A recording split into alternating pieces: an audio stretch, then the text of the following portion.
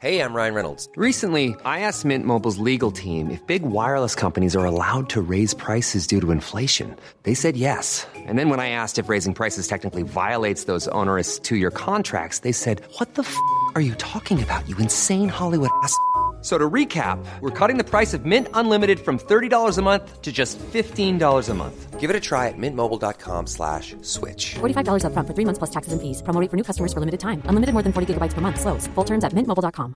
Planning for your next trip? Elevate your travel style with Quince. Quince has all the jet-setting essentials you'll want for your next getaway, like European linen, premium luggage options, buttery soft Italian leather bags, and so much more. And it's all priced at 50 to 80% less than similar brands. Plus, Quince only works with factories that use safe and ethical manufacturing practices. Pack your bags with high-quality essentials you'll be wearing for vacations to come with Quince. Go to quince.com/trip for free shipping and 365-day returns. Hello, everybody. Welcome to Dan Snow's History. Now, a week ago, we had Charles Reid on talking about the Great Irish Famine. He is an economic historian at Cambridge University. And we had him on because this month marks the 175th anniversary since the potato blight, was first identified that would do such terrible harm to Ireland and its population. On this podcast, we've got a counterpoint. We've got someone who disagrees. We've got Christine Keneally on the podcast. She's a wonderful historian, author, and she's the founding director of Ireland's Great Hunger Institute at Quinnipiac University in Connecticut. She painted a different picture of the famine itself and Britain's response. I think it's fascinating to have both points of view from two very distinguished historians on this anniversary of an event that would shape British and Irish history for generations. Arguably, still shapes its politics to the present day. If you want to listen to these podcasts without adverts, you can become a subscriber at History Hit TV. We've also got like the Netflix for history there. You can watch lots of documentaries. Just head over there. Use the code POD1, POD1. You get a month for free, and the second month for just £1, euro, or dollar. And you can watch all these amazing documentaries we've got coming out as well. It's a sweet deal. But in the meantime, everyone, enjoy Christine Keneally.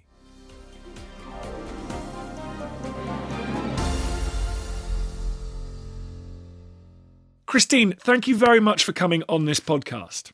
Oh, I'm delighted to be here. I'm a great fan.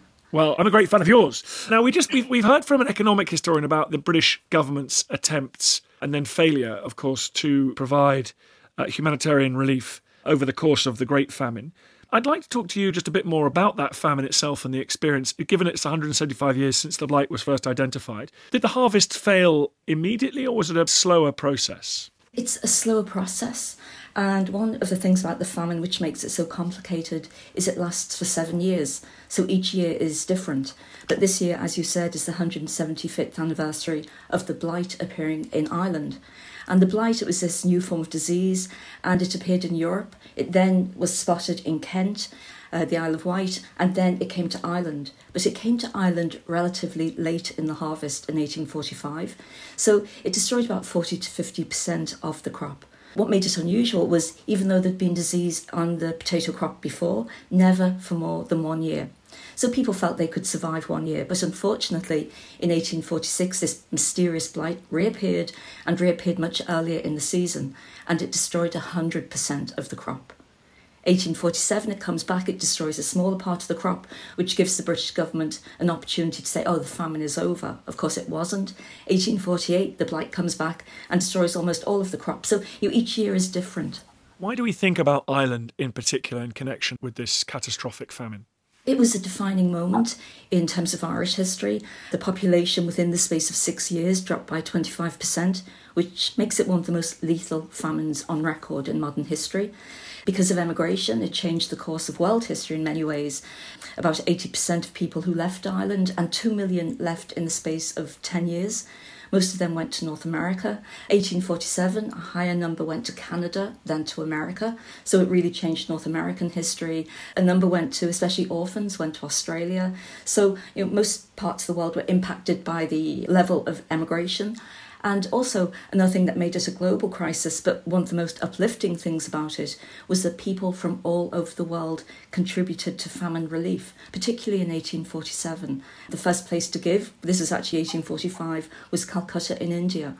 But all parts of the world gave to Ireland, which is a remarkable story. Why did Ireland suffer? You mentioned it was in Kent, it was in the Isle of Wight. Why did Ireland suffer so dreadfully? So no other country in the world had such a high dependence on potatoes. So when the disease was wiped out, about 50% of the population depended exclusively on potatoes for a subsistence living. But even in places like Belfast, which was regarded as more affluent, which was overwhelmingly Protestant, which was more industrialised, what did the factory workers eat? They ate potatoes. So no part of Ireland escaped from the impact of this potato shortage. But again, I think, yes, the blight came, but Irish Ireland has to be seen in terms of its longer history, its history as a colony of Britain, and over the centuries, the gradual impoverishment of the people, the treatment of the native Irish as second-class citizens, which effectively forced them to depend on this one crop. And the other factor, which is not exclusive to Ireland, but is part of the United Kingdom, the timing was really unfortunate. In the 1830s, there'd been many debates about poverty, what causes poverty, and the conclusion was poverty is the fault of the individual. And in the 1830s, in Britain, there was an amended poor law. In Ireland, it was a new poor law, and it was very much introduced with the idea of punishing people who were poor and also trying to bring about change within Ireland. So the famine comes on the back of all of these debates, which have concluded that Irish people are poor because they're lazy.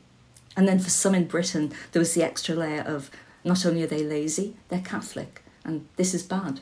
Let's talk about the poor law first. This was a primitive form of welfare. Ireland was covered by the poor law, was it? To some extent it was punitive, but it was also flexible. So England and Wales were governed by one poor law, Scotland was slightly different. But people could get relief either in their own houses or they could go into a workhouse. Of course, people chose to stay in their own homes if they could. In the 1830s, the British government was very exercised by the whole idea of poverty, the growth of population, urbanisation, some social disorder, etc. So there were all these debates about the nature of poverty. And the whole Malthusian concept of poor people breeding too much, and again, concept of they're lazy. So there were all these debates going on. And in 1834, that led to a change in the poor law, which made it slightly harsher. Then the British government turned its attention to Ireland, which had no system of poor relief. And so they put an Englishman in charge, of course, George Nichols, who was very much devotee of the new, more stringent approach to relieving poverty. So he came to Ireland, he sort of did this tour very quickly around Ireland, and he said, yes, the English poor law is suited to Ireland, which nobody in Ireland believed it was. But a form of the English poor law was imported into Ireland, except it was more draconian. So from the very start, Irish people had no right to relief. They had to get all relief within a workhouse. There was no relief given at home. And the law of settlement was established in the English, Welsh and Scottish poor laws, but no similar residency requirement was in the Irish poor law. But when this really becomes significant is at the height of the famine, when some Irish people who couldn't afford to go to North America sought relief in Britain. But because of the British laws of residency, they were not eligible to receive relief, despite the so-called Act of Union, despite there being a United Kingdom. And so thousands of Irish people were literally deported back to Ireland during the famine years. Now, you have read the sources and read all the accounts of what those famine years were like. How bad did it get in the parts of Ireland where the entire harvest failed?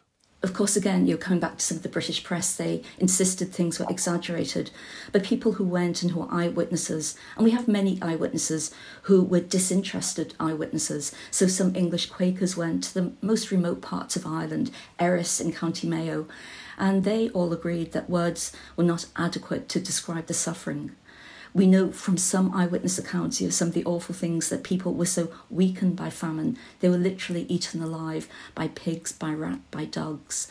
The whole process of dying, most people die from disease before they actually die of starvation, but it's an extremely painful and can be slow process. And various functions of the body just die. People become blind, their body becomes distended, they grow hair on their body. There's a lethargy, which again, some observers said, oh, this is because Irish people are lazy. But this is part of the process of starvation. So it's a painful, painful process. And for those who survived and had witnessed that, they must have been changed. And we know your recent studies in epigenetics, which talk about if you suffer malnutrition or trauma, sustained malnutrition or trauma, it actually becomes transgenerational, and it probably stays within your DNA for 5 generations. So people my age, we are still children of the famine in many, many ways. And we know one of the impacts of this trauma is that it can result in high levels of mental illness. And we know Ireland at the end of the 19th century had the highest incident of committals of anywhere in the world. So again, the famine, sometimes people say, oh, it ended in 1852. In many ways, it still hasn't ended. Epigenetics, mental disease, and today the population of Ireland is still smaller than it was in 1845. Which for a modern democracy is pretty shocking. The British government initially launched a sort of rescue package, a welfare package, that people claimed was among the most generous ever. Is that the impression you get from looking at the sources at the time? I'm not sure it was generous, but it was certainly effective. And at that stage, Sir Robert Peel was the Prime Minister. He had a smaller problem to deal with in subsequent governments. In 1846 was a change of government, and Lord John Russell, head of the Whig government, he was in power then from 1846 to 1852, which were the more devastating years of the famine. So Peel did introduce a relief package, which was effective. He could have done more. This was not the first famine in Ireland. Pretty well every generation in Ireland had suffered from localised famine and food shortages. So people were pretty resilient themselves. People themselves, they would pawn what they had, slaughter the pig, sell the pig in order to survive. But in previous famines, other measures had been introduced, which the British government from 1845 to 52 refused to do. One of them was to stop the distillation of alcohol, which sort of seems obvious, and in previous food crises that had been done by the government. And that meant there was more grain available for people, for animals, etc. In previous periods of shortages, the government had placed an embargo on food being exported. At this time, people said, no, the market will rectify itself, and so massive amounts of food left Ireland as people were starving within the country. So in some ways, the British government could have done more. But the problem that Peel was facing, 1845 to 46, was much easier than what subsequent governments faced. The failure of the potato crop was 40 to 50%. People still had resources and resilience. And after 1846, that changes. Yes, we've been hearing on this podcast recently that the British government's ability to borrow money and pay for famine relief in Ireland was severely compromised. And the British government, therefore, was it unable or was it partly unwilling to do what was required during the peak catastrophic years of the famine? I would argue it was unwilling. The famine was seen by some people in power as an opportunity to bring about change in Ireland. And as we know from the debates about the Poor Law, this change was much desired to stop people being so dependent on potatoes, etc., etc. So in one way, it was seen as maybe a good thing. In fact, the census report of 1851 said, even though the population has dropped so dramatically, we feel some good will come of this calamity. So people in high places were saying that. But to me, what really is very telling about the government's willingness to save lives is in 1846, the government introduced public works, which meant that people who were starving had to work 6 days a week, 10 hours a day on hard physical labour, which served no purpose except to act as a test of destitution. And 1846, 1847 was the coldest winter on record for 100 years. It snowed as late as April 1847. So people who'd pawned their shoes, their cloaks, etc. were working in these terrible conditions, and mortality increased immediately. So because of the failure of the public works, they were bureaucratic, they were expensive, and they failed anyway to save lives. In the summer of 1847, the British government, for the first time and the only time, actually gave people free food.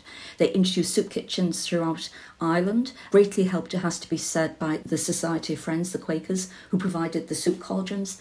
In the summer of 1847, as a result of new legislation, for the first time during the whole of the famine, and the only time during the famine, the British government gave the people what they needed, which was free food.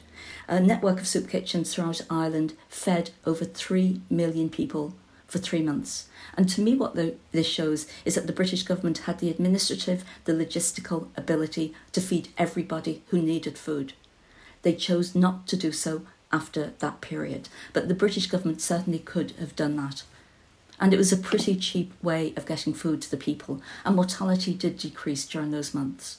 Does the catastrophe deepen when the British government tries to switch the taxation burden onto the Irish taxpayers themselves? The Temporary Relief Act, the Soup Kitchen Act as it's called, operated in the summer of 1847. It was to be a temporary measure, and it was so the British government could make changes to the Poor Law, because essentially after the end of summer they wanted all relief to come from Irish resources, from Irish tax. And so the Poor Law was the perfect mechanism, because the country was divided into Poor Law unions, and each Poor Law union was self-financing. So this was a way of throwing the whole tax burden for famine relief on Irish taxpayers. Again, to me, this brings into question what was the meaning of the United Kingdom if, at the time of this great distress, Ireland was to be separated. But this really did put a great burden on landlords, even benign landlords, and there were some who for 2 years had given rent abatement and helped their tenants. Now, some of them said, the Marquis of Sligo said, I have no choice now but to evict, because now it is a question of my survival. So the change to Poor Law relief in the autumn of 1847 really was a mistake, and people died, people emigrated. But this was combined with the British government really washing its hands by saying, well, the famine is over, the harvest, the blight wasn't that bad this year, so Irish people should and can depend upon themselves. And one of the arguments, and we use these words, we hear these words this day, if we keep on helping Ireland, this will just happen again, and we'll create this culture of dependency. We have to use this as a lesson. And some people who were very high in government, very influential civil servants, used the providentialist argument. They said, God has sent this blight, and so we shouldn't interfere too much by giving too much relief. So all these arguments were marshalled against the Irish in their hour of need. So the impression that the British government was, although one of the most advanced in the world, was just unable to borrow enough money to execute the massive relief required by this gigantic natural disaster. You think it was more... there were political considerations there as well. This was not a matter of practicality and logistics.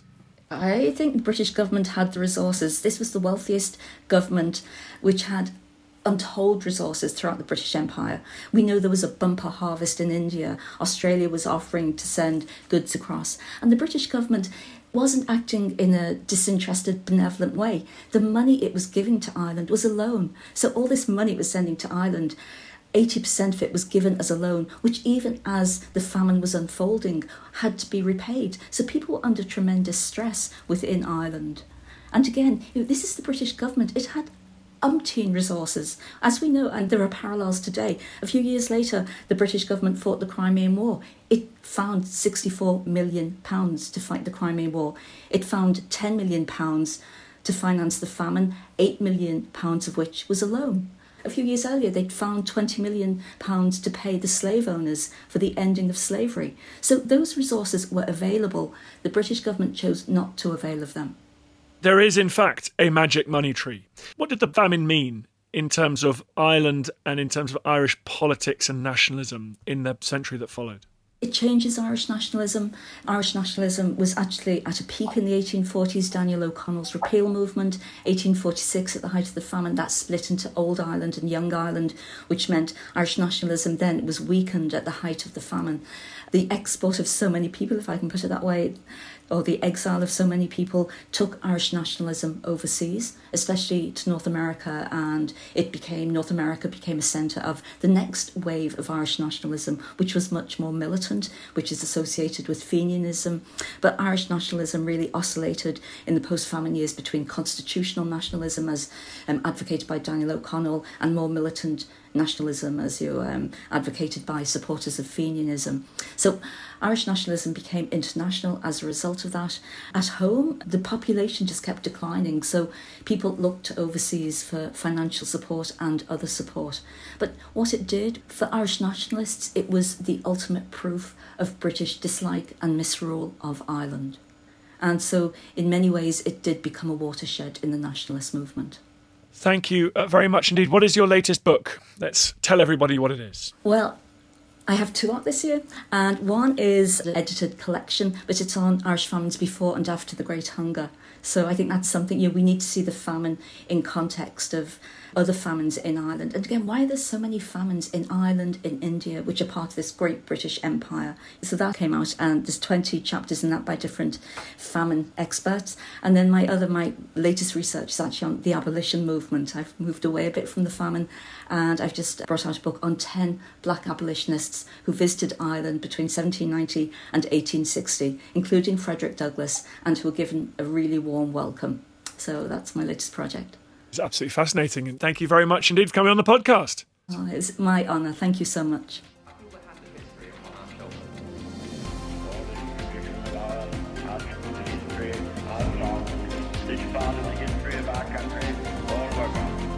Hi everyone, it's me, Dan Snow. Just a quick request. It's so annoying, and I hate it when other podcasts do this, but now I'm doing it and I hate myself.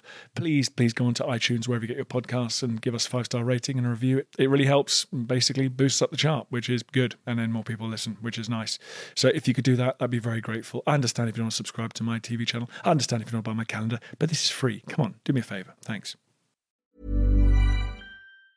Hi, I'm Daniel, founder of Pretty Litter. Did you know cats tend to hide symptoms of sickness and pain? I learned this the hard way after losing my cat, Gingy. So I created Pretty Litter, a health monitoring litter that helps detect early signs of illness by changing colors, saving you money and potentially your cat's life. Pretty Litter is veterinarian developed, and it's the easiest way to keep tabs on your fur baby's health right at home. Go to prettylitter.com and use code ACAST for 20% off your first order and a free cat toy. Terms and conditions apply. See site for details.